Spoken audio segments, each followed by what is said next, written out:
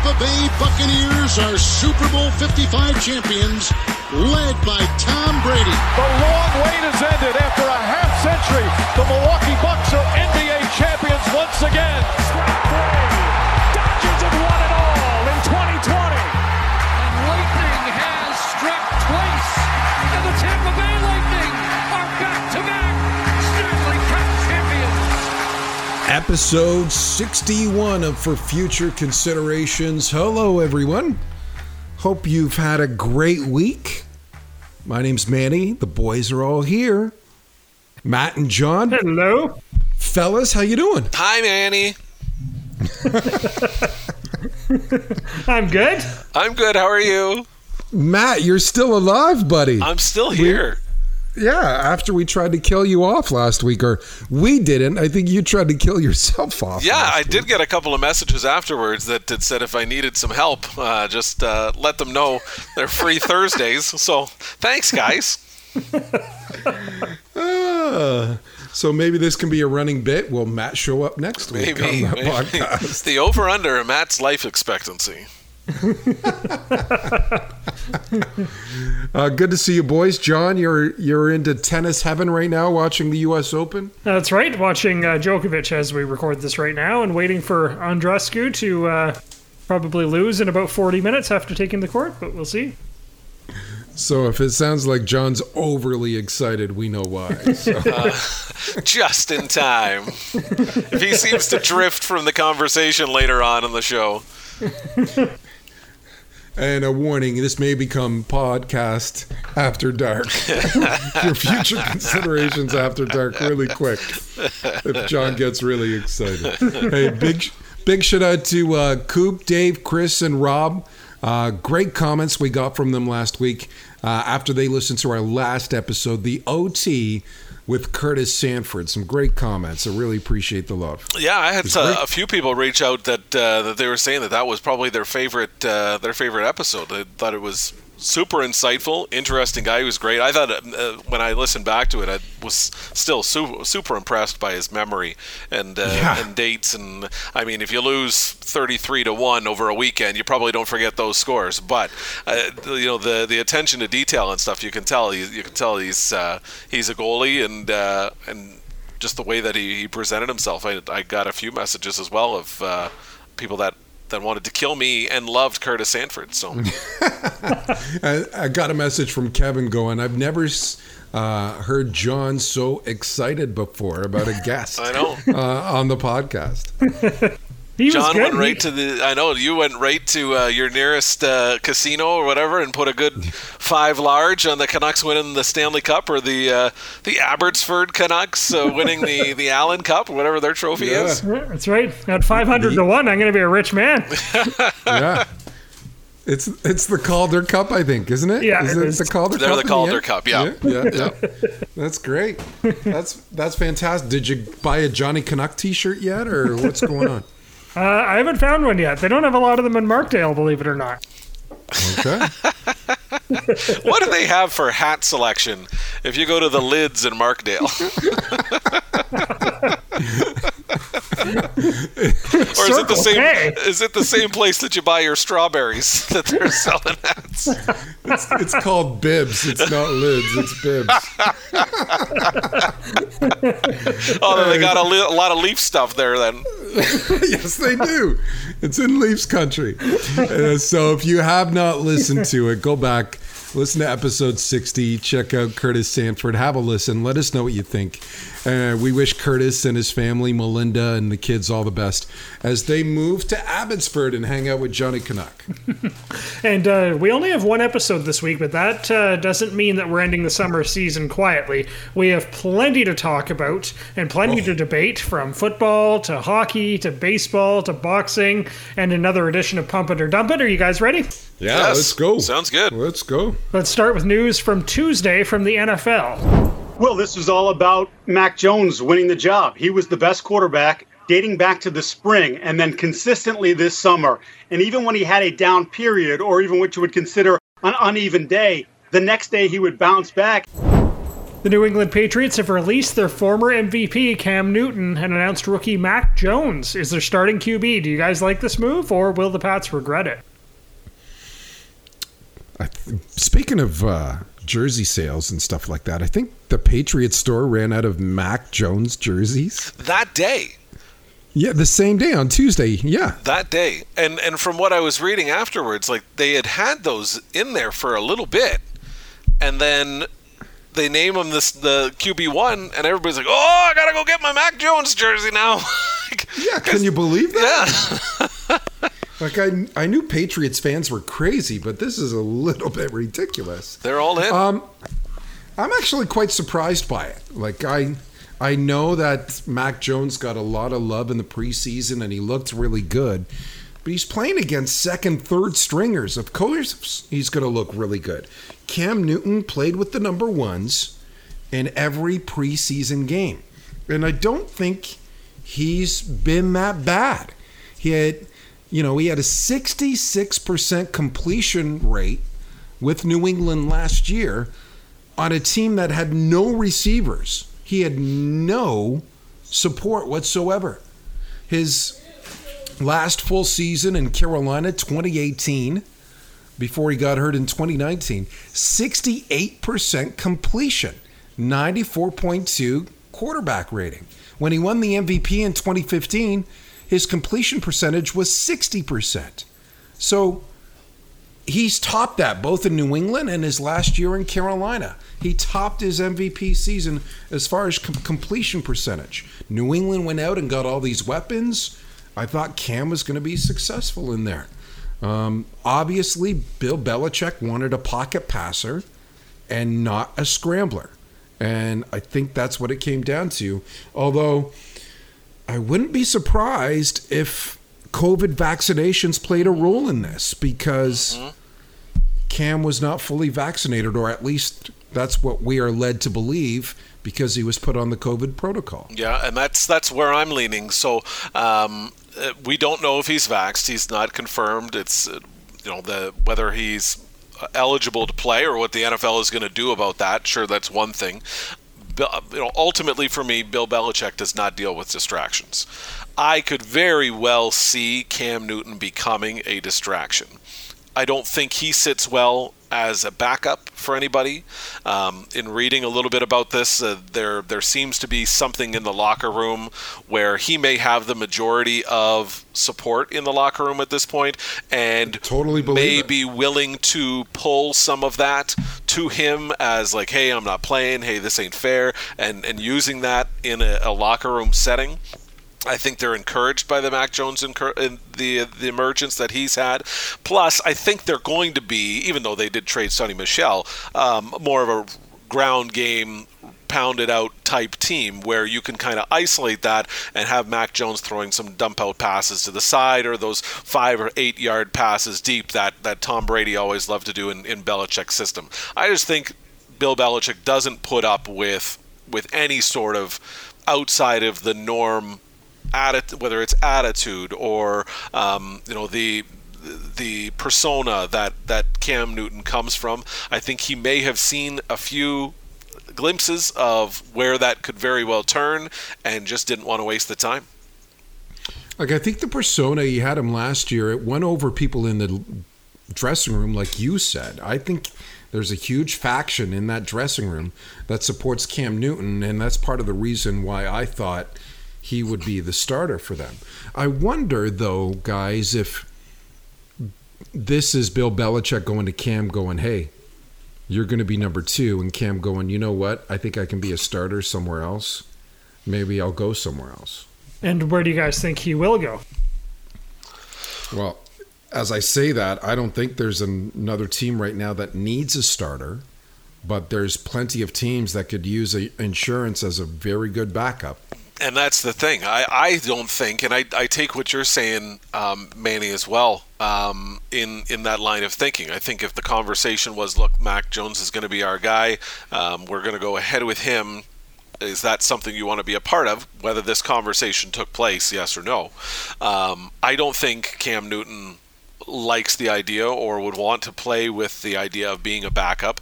So I think that limits your teams incredibly. I think the only one that matches of a team that doesn't necessarily have an outstanding quarterback, has a little bit of experience with a guy that is mobile, that can play that type of system and has a bit of a connection, is the Denver Broncos. That's the only one that stands out to me. They do have a very good defense, so he's already insulated in that sense. But some of the other teams that you see, Dallas, I couldn't imagine what a disaster that would be with him and Dak Prescott there.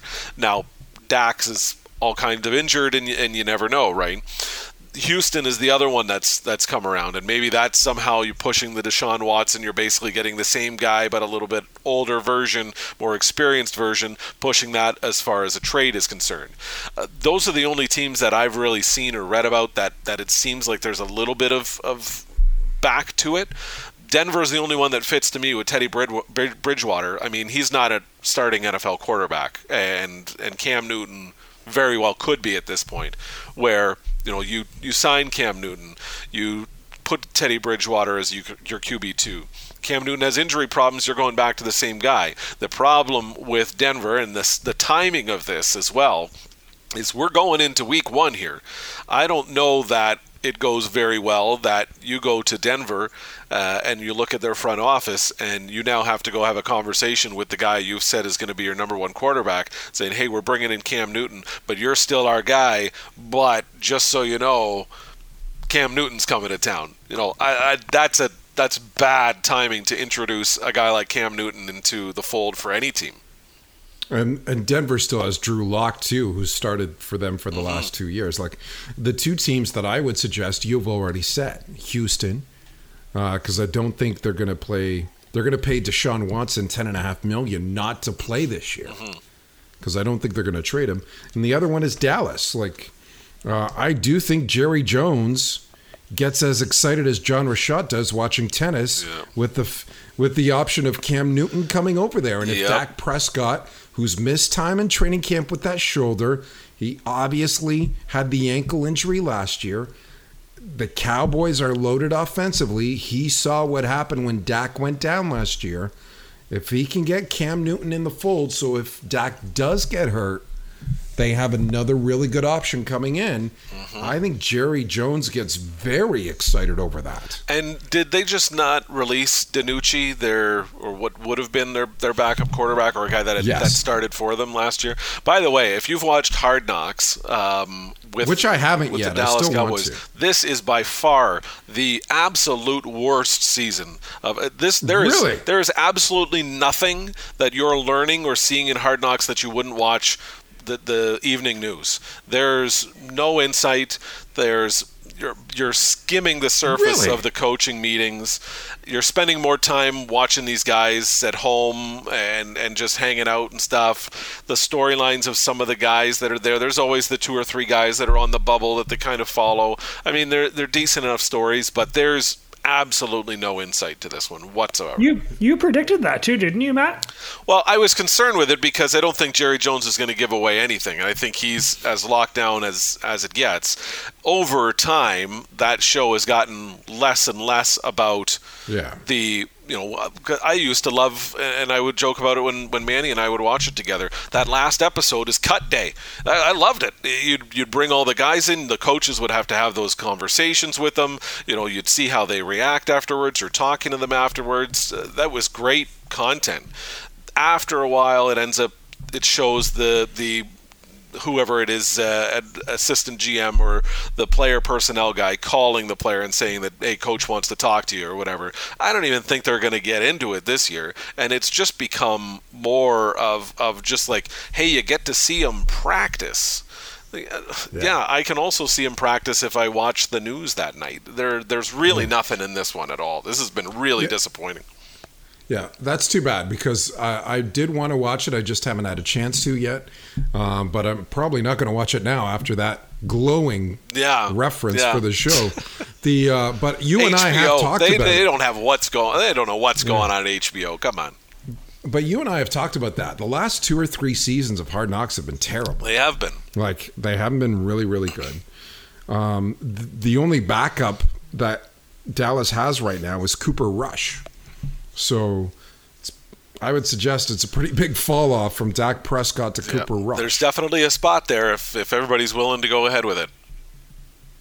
And guys, we have an offer sheet in the NHL. How exciting is that? The Carolina Hurricanes have signed Jesperi Kotkaniemi of the Montreal Canadiens to a $6.1 million offer sheet.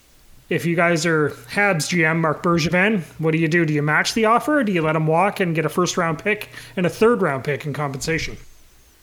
Matt had a huge boner over this. I love this story. I think the French tweets from Carolina, the quote from Don Waddell that's almost word for word exactly the same as the quote from Marc Bergevin when they were doing the Sebastian Aho. I think this is unbelievable. This is the most entertaining, catty, Real Housewives of Raleigh and Montreal that I'll ever get into. I hope this story goes on for weeks. And then the $20 too. Oh yeah, and like the Uno card, the $20 signing like bonus. The Uno card that they tweeted out that like reverses. This has been great. Look, you let the guy walk. $6.1 million for a guy you scratched in Game 4 of the Stanley Cup Finals for Evans, whatever his first name is. Like that's not a sign, number one, of any sort of confidence in this player. And number two, that this player was going to be, if he ends up with Carolina, the third highest paid player on their team. They just signed Svechnikov, which I'm sure we'll get to at some point here, in a massive deal. Kotkaniemi is now like the third or fourth highest paid forward. So it doesn't show any faith in the organization that this guy is of the value that Carolina is putting him at. You get a first and a third out of the deal. To me, I don't think this is a lot of thinking if you're Montreal. Now, you can obviously go the youth route, and he has to be a huge part of this youth movement if it's going to work. So you risk that, yes. But is $6.5 or $6.1 million worth tying in a defensive forward who we're still waiting to emerge that you aren't playing in Game 4 of the Stanley Cup Finals? To me, it reminds me a little too much of Blake Snell in the World Series with the Tampa Bay Rays, where he's dealing and you pull him in the 5th inning because he's coming around to the third time in the order. Like, he leaves that game, you knew he wasn't going to be a Tampa Bay Ray. I don't think that Jesperi Kotkaniemi has any interest in being a Montreal Canadian if he's signing this offer sheet for that kind of money, and they had just scratched him in the Stanley Cup Finals. Listen, I think the last thing that you said there, if somebody walks in front of you and hands you a check for $6.1 million when you're making less than $1 million, you're going to sign it. Because the Buffalo Sabres come to me, I'm not going anywhere. You are of the setting. You are. That's a lot of that money buys a lot of Buffalo chicken wings, right? As long as the medical team doesn't have to look after me. That's a lot of Miller Lights and Bud Lights there in Buffalo that you'll be spending. Listen, the only way Montreal matches this is if they can't pull off a deal for something else. Montreal should let Carolina take KK and flip the first and the third. For all the reasons you said, he's not worth it. He's played 170 games in the NHL. Hopefully, he's still only 21, but hopefully you know where he's going to be. And if you still believe in him, then maybe I'll hear you out, but I don't see it. Yeah, he's a third overall pick, but he's not a third overall pick today. Not anymore, he's not. And I don't know if you can have this player hold you cap hostage at all. This impacts all your future deals. And your next deal is Nick Suzuki. Mm-hmm. So if KK's making $6.1 million, how much is Nick Suzuki going to make? Because he's a way better player. So I flip the first and the third for another second-line center. Christian Dvorak's name's been mentioned a lot as a possible second-line center. Arizona's shedding salary. They want draft picks. Montreal can flip that first and a third, maybe add some more incentive there, and you get Dvorak at $4.5 million till 2025. Cheaper than the 6.1 and cheaper than probably the $5 million that you would have to sign KK to long term after he takes this $6.1 million deal. But I'm going big. I'm going huge. The Montreal Canadiens should really entertain. He's going to say it. And make the deal for Jack Eichel. There it is. There it is. Let's not screw around here.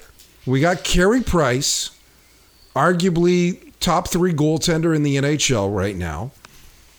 You saw what he did in the playoffs last year. He's not getting any younger. Let's load up. This is our window. You were 3 wins away from winning the Stanley Cup.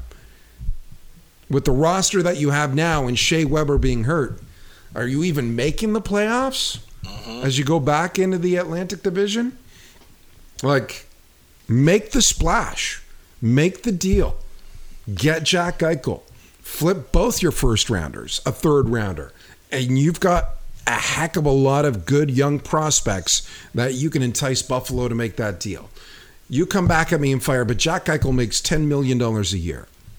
Not a problem. You still have room to do that because you have Weber on long-term injury reserve. Hello, Nikita Kucherov rule. And you've got Paul Byron as well on long-term injury reserve. So you have that room. And if you are trading young prospects, you're shedding that salary as well. It's time for the Montreal Canadiens to go big, land Jack Eichel. Who would you rather have as your top 2 centers? Nick Suzuki and Jesperi Kotkaniemi? Nick Suzuki and Christian Dvorak? Or Nick Suzuki and Jack Eichel? I think we know what the answer is. I think you got to start calling him Jacques Eichel. If he ends up getting deal. Why not? Did you see hockey Twitter go crazy on the weekend too? Because somebody tweeted out that he was Jack in Montreal. Eichel's is in Montreal with his hockey sticks, or flying to Montreal with his hockey sticks. Yeah, meanwhile, but in the end, it was just the BioSteel camp. Is that the BioSteel camp? Oh yeah, it was beautiful. No, I think Montreal wins the deal by letting him walk, and not only that, I think it really puts Carolina in a bad spot to make them take it. I think Montreal gets the last laugh of this if you let him walk. Yeah, imagine Carolina's doing all this stuff on Twitter, tweeting the French and the statements, and in the end, they get stuck with a bad contract. Yeah, it's hilarious. And Matt called it. We also got a hockey question from a listener. Sam in Ann Arbor writes this email. Hey guys, I love the show and I wanted to get your thoughts on the Andrei Svechnikov and Sean Couturier deals. Both signed 8-year contracts for $7.75 million a year. Which deal ends up being better? It's a good question. It's a really good question. Thanks for sending that in there, Sam. Yeah, Sam. Sean Couturier, 28 years old. He's got 443 points in 600-odd career games. He's about .64 points per game. Played for Philadelphia, obviously. Svechnikov's 21, 140 points, .68 points per game. The numbers are fairly on point, fairly even. I think there's a lot more risk with Sean Couturier because of his age. But what concerns me for Carolina is, we mentioned KK at 6.1. Sure, it's 1 year hit. Maybe he signs long-term for a little bit less. They still have a lot of guys like Martin Necas, Vince Trocheck, Aho, Teravainen, Pesce that are going to be looking for some money pretty soon, and they're going to be big-time deals. This, to me, feels a little bit too much like the Mitch Marner deals, like the paying guys for what they could be as opposed to what they've actually done.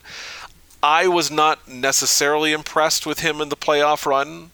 It seems like he had a down year, which this may end up being a bit of a bargaining chip for them ultimately. I don't like either deal for being 8 years. I really don't like giving a 28-year-old 8 years, where Svechnikov comes out of this and he's 28, 29 years old, and then he's ready for the next one. I'm going to say Sean Rashad couldn't say it, I can't either. Sean is going to be a little bit of a better deal long-term, but the Svechnikov one, I mean, this could end up being a massive deal for Carolina, this could end up being a disaster as well. So I think there's a little bit more wiggle room for Philly than there is for Carolina on this. See, I'm going to take the other spot, too, on this, because Couturier, I like him a lot. He's one of the best two-way centers in the game, but he is injury-prone. But I do love him a lot. Philly's banking on him being Patrice Bergeron, right? And Bergeron is playing well into his mid-30s. For sure.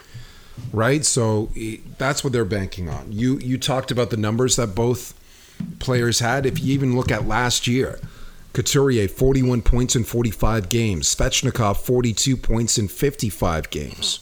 So Couturier even had a better and percentage. Couturier brings that defensive play. He's right? a great two-way center. I just don't know that the one answer that you stood out that it really comes down to me. I don't know if I'd be giving a 28-year-old an 8-year deal. Whereas Svechnikov still has his prime ahead of him. I agree with you. I thought he was invisible in the playoffs, especially deeper into the postseason. Carolina needed him, and he wasn't there. But he is only 21 years old. He is just entering his prime. So I'm going to say Svechnikov is the better deal. Can you believe what we just saw? This is incredible. You know, guys, I got to be honest. I have goosebumps. Unbelievable. My God. Oh, wow! And now it's time for our play of the week, picked by you, the listeners, and social media followers. And the results of this week's poll was very close. It came down to the wire before this selection. Ryan Rodriguez cuts it back on the jet, cuts it around Kulmani, around a third, and scores! Brian Rodriguez scored an amazing goal for LAFC in Major League Soccer for our play of the week. That looked like a young Manny Pava. Like the moves that guy put out there.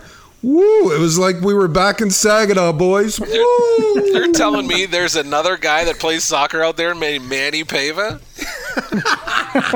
You know better. There's another one out there? These were really good plays. Yeah. AJ Pollock's grab, that high school football catch. Yep. Which one did you guys go stolen with? Base? I was really torn. I went between the high school football catching the ball around somebody, but I did settle on the soccer goal. That Rodriguez goal was just... What about you? I went AJ Pollock.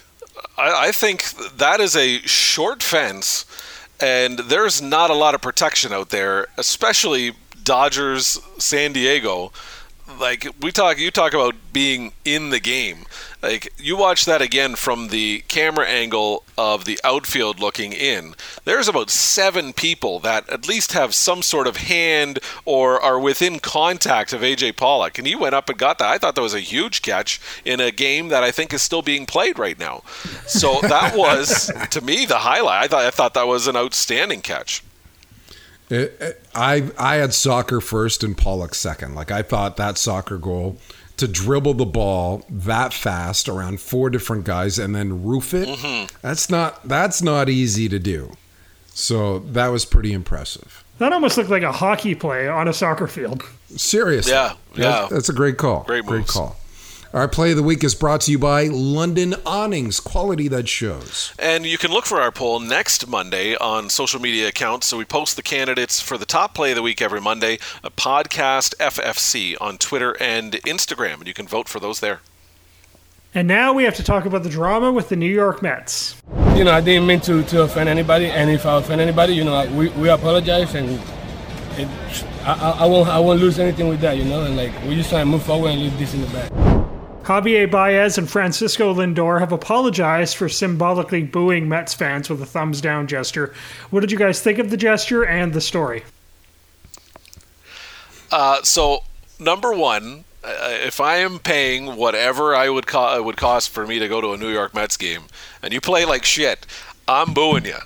I don't care who you are, how much money you make. If you're the new guy that's going to be a free agent next year, probably not a good look, by the way.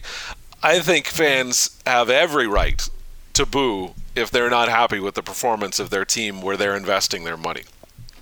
I've also always thought as well, players should not be concerned with the fans booing or calling them names or saying, you suck. You are obviously playing a sport that nobody in that building can play at your level because they paid to be here and you're being paid to be there. They're allowed to express their opinion. I think you certainly have the ability to ignore their opinion. Yes, does it suck when you're at home and you get booed in front of your home crowd? Yes. Play better. Be a better team. This was a team that was projected to win the National League East. Went out and got Javi Baez, who I think is not even unpacked yet and has already started this. The worst part of this for me is the apology, not the apology afterwards, but the Sandy Alderson gets involved, says we would not allow this to our players to do this. We're going to have an internal discussion about this. The next day he pops out and apologizes. So obviously he was told to apologize. But his explanation behind it, after saying that it's basically putting the thumbs down to the fans, he's talking about, we did that at other teams. That has nothing. That's how it's construed in social media.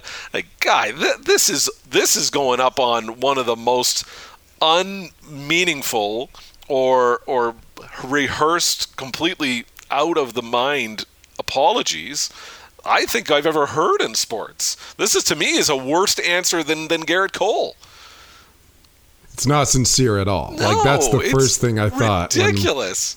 When I saw it on our Twitter account, like, come on. For you to say specifically, there was no way to misinterpret you saying that was towards your fans, and when they're booing us, we don't need them, or however he worded it, to then come out and say, we do this all the time. This is hilarious. This is an inside joke. We did it with opposing teams. It's a baseball thing. We used to do that at Wrigley Field. Screw you. You used to put the thumbs down at people at Wrigley Field. Or you wouldn't get to your car if you did that, let alone trying to do that up in Shea Stadium, or whatever they call it now, Citi Field.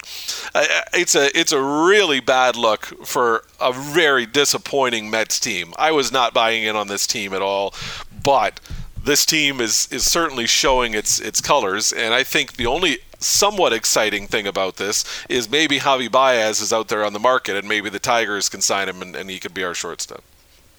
I don't know about that. Like, they had to apologize. Like, this is the stupidest thing I've ever seen. So you guys are putting your fingers down, suggesting the fans are sucking, but really you're the guys are the ones that are sucking. Right? Is this what we're talking about here? Just do better.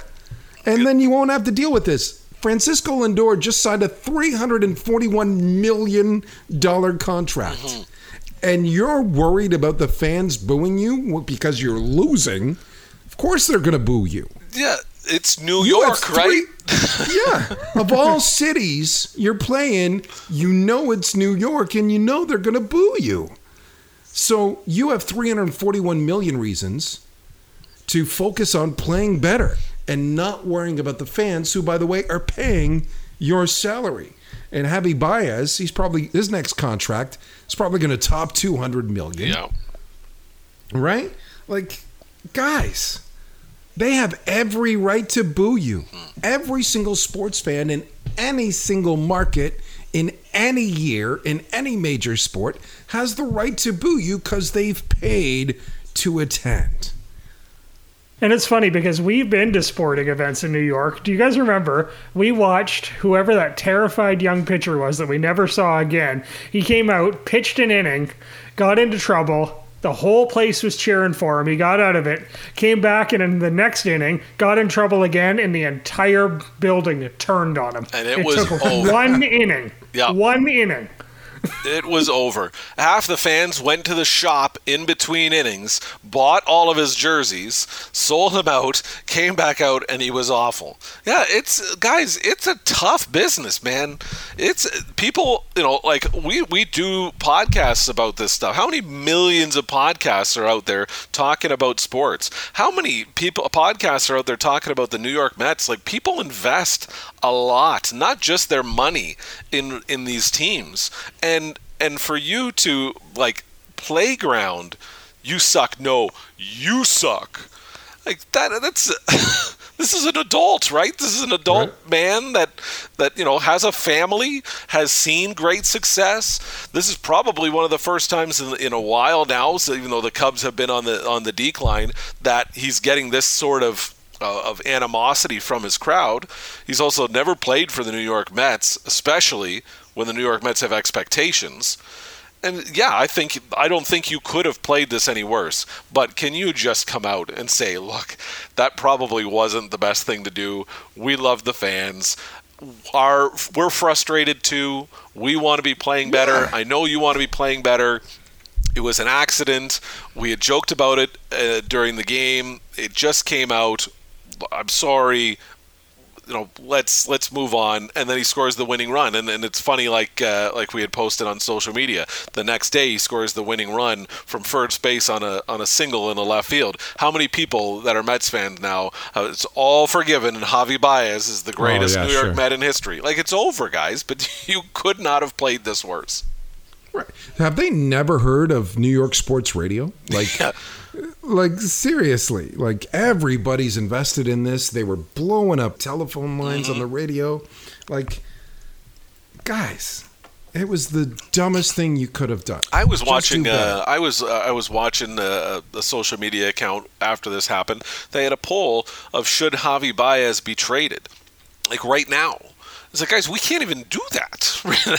There's another. You got to go through waivers now. You got to do this. You can't just trade him anymore. There was 73% of the people that said yes. Like they don't even know that this can be done. They're like, nope, get rid of him. Screw him. New York doesn't need him. Unbelievable. Oh, it's a tough deal, man. It's a tough deal. Are you ready?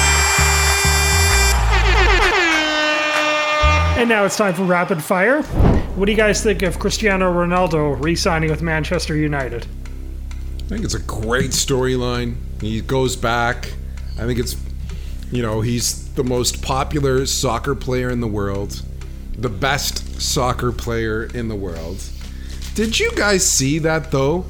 That in 1 hour of him signing, the stock for Manchester United increased $250 million. Insane. It's remarkable.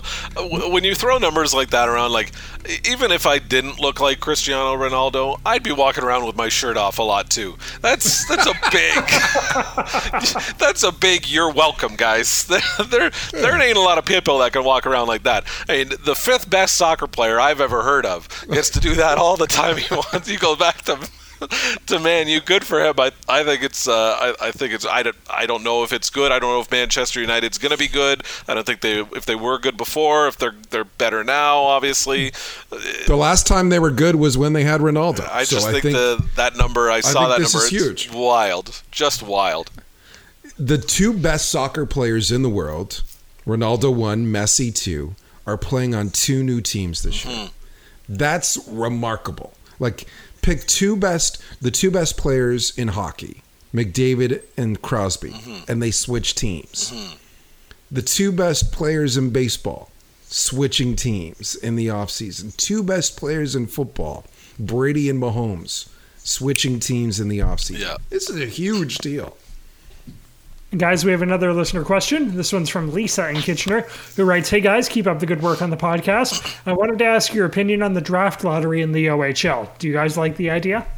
Ooh, okay. So the OHL came out in the last week and said the bottom 4 teams who missed the playoffs, they will each have an equal shot to get the first overall pick for this next draft because the schedule is uneven. Like it's not going to be the regular schedule. Like Windsor is going to play London 10 times or whatever the heck it is, right? So the 4 teams who missed the playoffs, they will each have an opportunity to at the number 1 pick, and then they'll revisit the situation after the season is over. I like the draft lottery because it's another way for fans to get excited. I don't like the fact that all 4 teams have an equal shot. We're going back to, Matt's going to shake his head. The Detroit Red Wings. Let me talk on this. Record. Yeah, who had the worst record. I like the draft lottery. I don't like the fact that all 4 will have an equal shot. The one part of it that in the explanation from the Ontario Hockey League that I wasn't thrilled with is, like you had mentioned, this is a weird season. This is going to be very off the cuff. You're going to have different schedules. You're going to have all of that stuff. And I get all that for sure. But my takeaway from that is, as a team, like, well, the playoffs isn't any different. We're not changing the way the playoffs are being done. So why do the teams that are at the bottom, the ones that are going to benefit from this new rule? And again, the 25, 25, 25, 25, it doesn't work because the 4th worst team is the 4th worst team. Whether you played all against the Ottawa 67s, or you played all your games against, who you can say London, you could say, for Lisa's sake, you could say the Kitchener Rangers, the Spitfires, things like that. Sure, that's tough on your schedule, and I can understand that, but it's also tough on the teams that are in the playoffs, that make the playoffs, that they have to settle for the 6th seed because they played London 10 times, where they might be the 3rd best team in the conference because of that.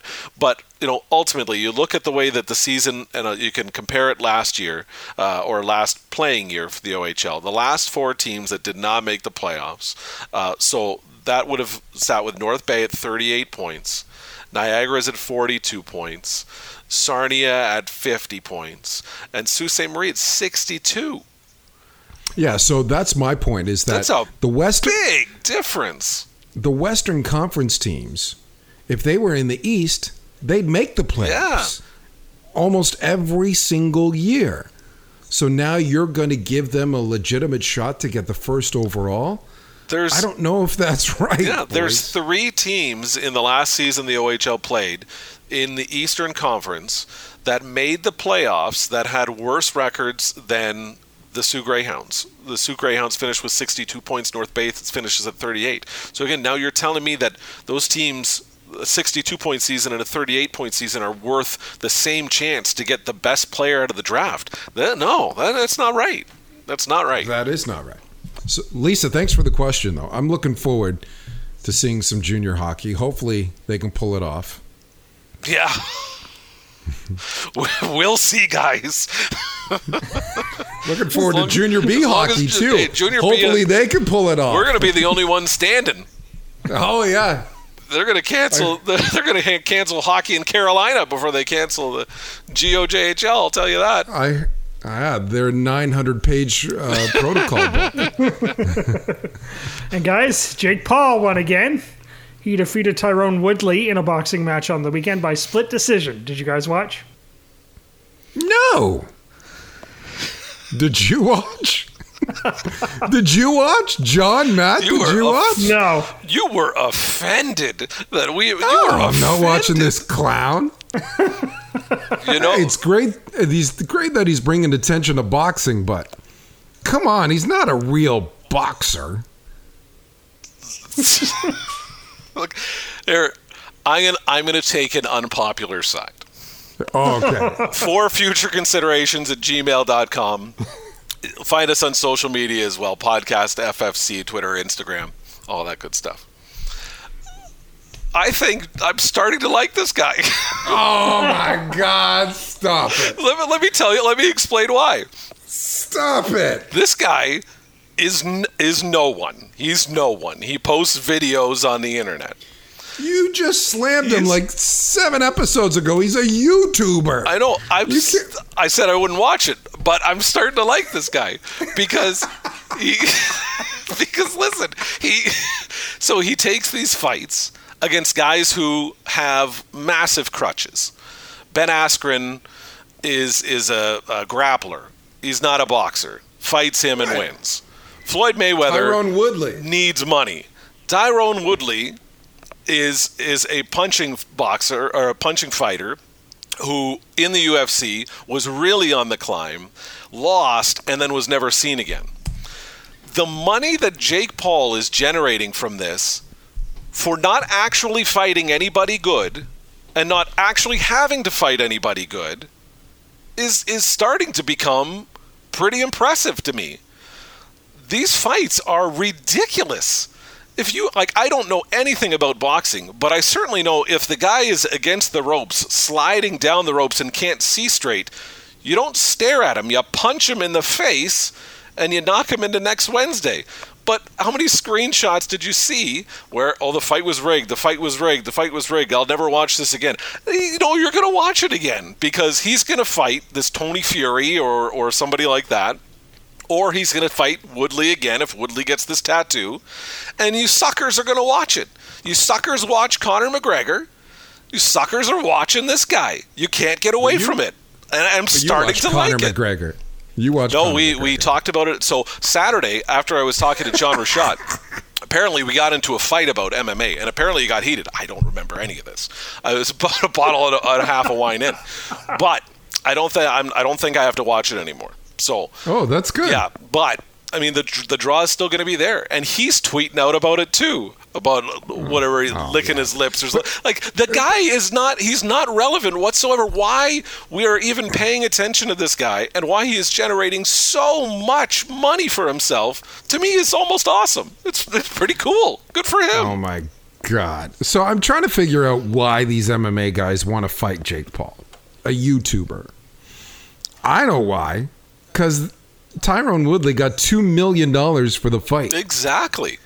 That's more than anything he made with the MMA UFC. Mm-hmm. So, of course, they're going to fight this guy. And there's going to be the next guy that's going to fight. Yeah. And there's going to be the next guy. But this is ridiculous. I'm not paying $100 to watch that. I would never pay to watch it. Never. Let me be very clear. I think the whole thing is just a little bit above Barnum and Bailey. But people are they're still wild about it. They're still talking about it. The next time he fights, people are still going to pay for it, and it's the reality of the world. This guy is famous for literally nothing. He is fighting guys who are just looking for some extra money. He's making a ton of money off of this, whether it's directly from the fights or his own brand. I mean, he's a marketing genius, and it's one of the reasons that I was always a big fan of Paris Hilton, for obvious reasons. But she was nobody. She's nobody. She's nobody. But everyone has a strong opinion about her one way or the other.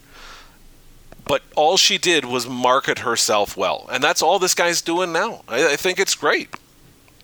Do you think that somebody knocks him into the hospital, though, in the next fight or in an upcoming fight finally? No, because he's not going to fight anybody. Yeah, he's not going to fight anybody. This is, for him, the one thing that I did hear and read about, for him, this is almost like his training camp. He's just getting massively paid for it. Because he might fight guys that are a little bit better as he gets a little bit better and a little bit better. But there's no benefit to him fighting anybody that's any good right now. Like if you're making whatever the number is, let's just say for conversation's sake, $15 million all in promotions and all that stuff for this fight, and you're winning by split decision. I mean, why would you even bother risking it to go and fight somebody that, I think he's reasonable enough to know that he's not going to beat this guy or this guy or this guy.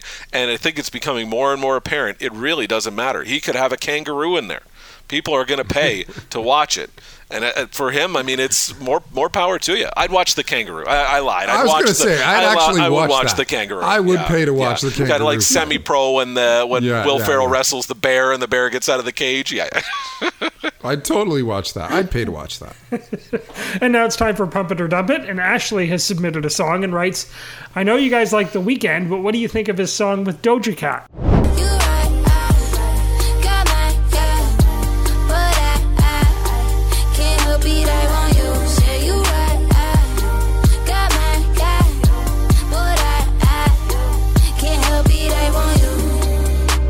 The song is called You Right. So fellas, pump it or dump it.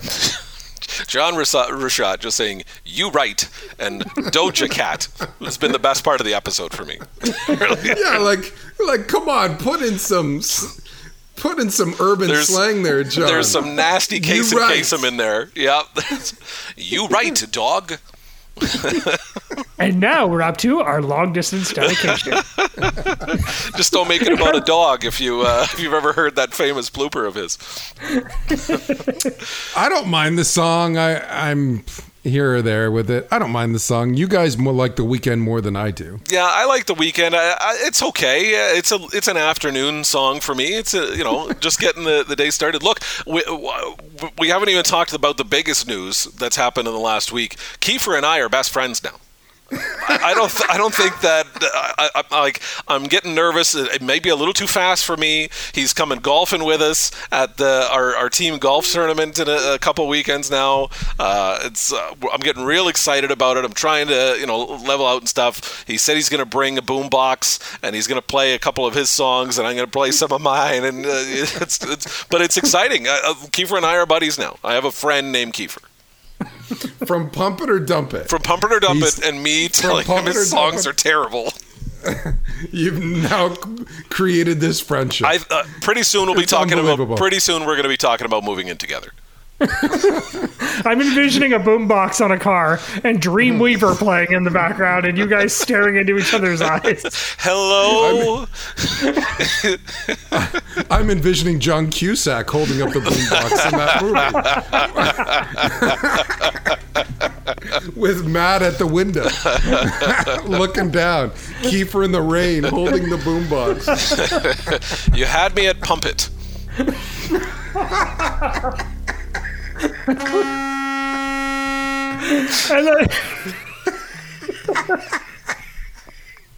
And that does it for Rapid Fire. Oh, man. Another great debate, boys. Oh, we're losing it. Love the questions. Remember, you can send us your questions, topics, songs for Pump It or Dump It. By the way, Ashley, thanks for sending in that song. We sort of didn't talk about it so much, but appreciate it. Keep it coming. For future considerations at gmail.com. Direct message us as well. Social media channels, Podcast FFC on Twitter and Instagram, or For Future Considerations on Facebook. Adam Hooper's in the golf tournament too. Our buddy Adam Hooper. That was always late on the pool. Like, this is going to be unbelievable. We got to figure out a way to broadcast this live somewhere. Like, is he actually coming though, or is he going to be 2 days late? He's going to show up on Tuesday. Yeah. I still haven't gotten his money yet, so it's possible. Oh man, we're going to broadcast this thing live. It's going to be it's a 9 o'clock tee off. 9 o'clock tee off. You didn't tell me that. Wow. Like, that stops you. We'll be back to our Michigan golf course days. I'll be over in your driveway at 4:30. Usually I wait to 9:35. I think once we all get our first swings in after about 2.5 years, it's going to say, well, F this. Where's the bar? Yeah. Where's the golf cart?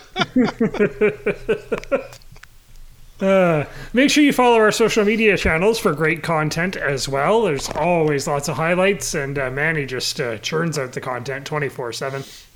Yeah, maybe we'll do a live social media feed on golf day at that golf tournament. How's that? We'll do an IG live from the golf cart. Well, I said you guys could even just put an iPhone down in the middle of the table and record it and see what you come up with. Yeah, you might be doing a lot of bleeping. You're gonna have a lot. You think you have a lot of editing now, Rashad? Again, we want to thank our sponsors, London Awnings, quality that shows. Shane Tobalovic of Next Level Athletics in Windsor, specializing in sport training, nutrition. We got to get him to come out too somehow. We got to get him on this.